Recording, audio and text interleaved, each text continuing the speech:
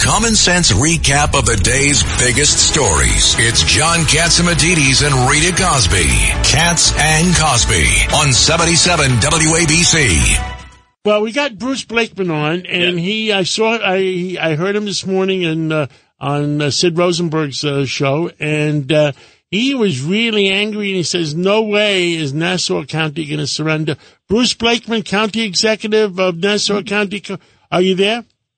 Yeah, hey, John, how are you? I am good, and you were fired up this morning, and I enjoyed listening to you. Tell us about what you talked about with Sid Rosenberg this morning. Well, Nassau County is not a sanctuary county. We haven't invited the migrants to come to our county like New York City, San Francisco, Chicago, and so many other places. It's kind of like, so your neighbor is inviting people to stay at his home. He's going to give them an allowance. He's going to give them food. He's going to give them shelter. He's going to give them a bicycle. And when he's tired of them or there's too many of them, he's going to go next door to you and tell you you have to take them. It's outrageous. We don't have to take people in this program that's not federally funded, that would be a burden to our schools, a burden on our social services, and quite frankly, a major crime problem. So I'm going to fight that with all my breath. And again, New York City invited the migrants in. Don't complain now that you're being overwhelmed. Go ahead, John. But what's happening? How are they getting from the Texas border up to New York?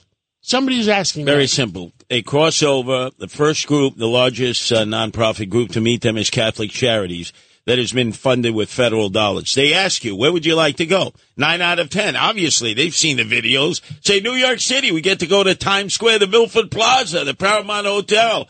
And that's what happens. They put them on a bus 2 days later. They stop at the Port Authority. They walk across 42nd Street to the Roosevelt Hotel. They're processed there.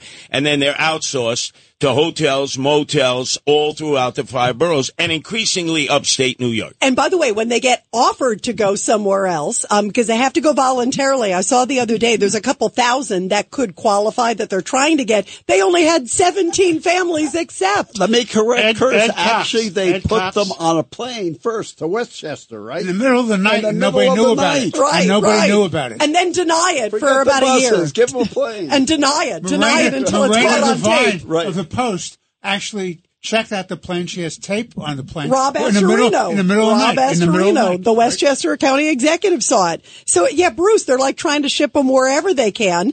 And you're right. It's like New York City wonders. They're like, why are they coming here? To Curtis's point, it's like free this, free that.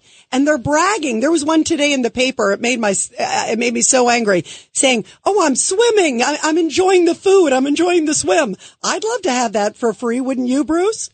Well, what's lost in this whole debate is the fact that taxpayers are paying for this.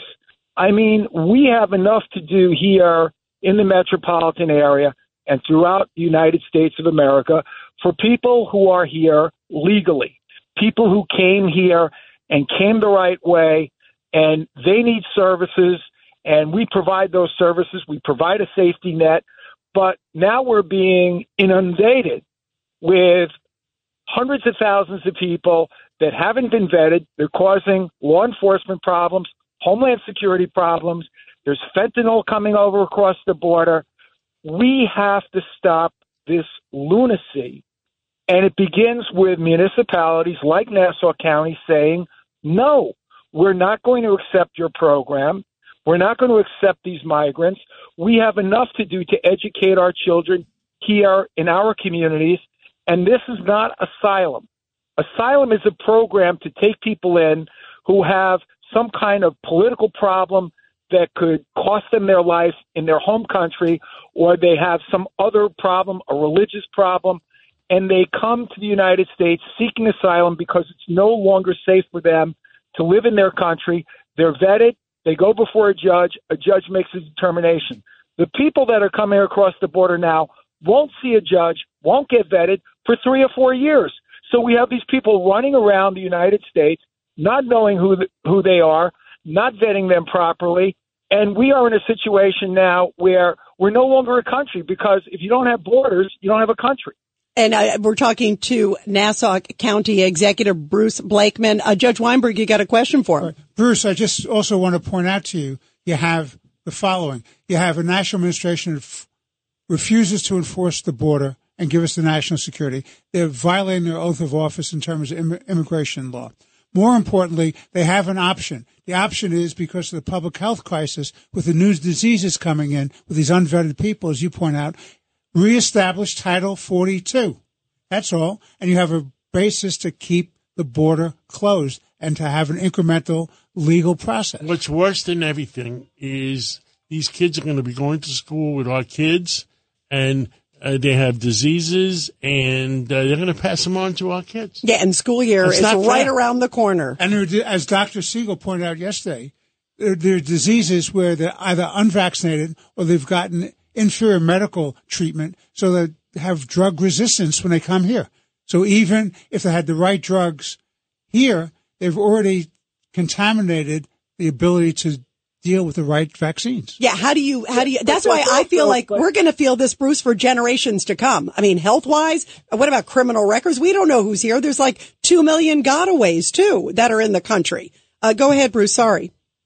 No, this is a bizarre federal program that has not been planned. There's no strategy other than to destroy the fabric of America. That's the only thing I can think of, because there is no logic, there is no common sense. It doesn't benefit anybody here in the United States. We are a pro-immigration country. We're founded on immigration. But there's a right way to do it, and there's a wrong way to do it.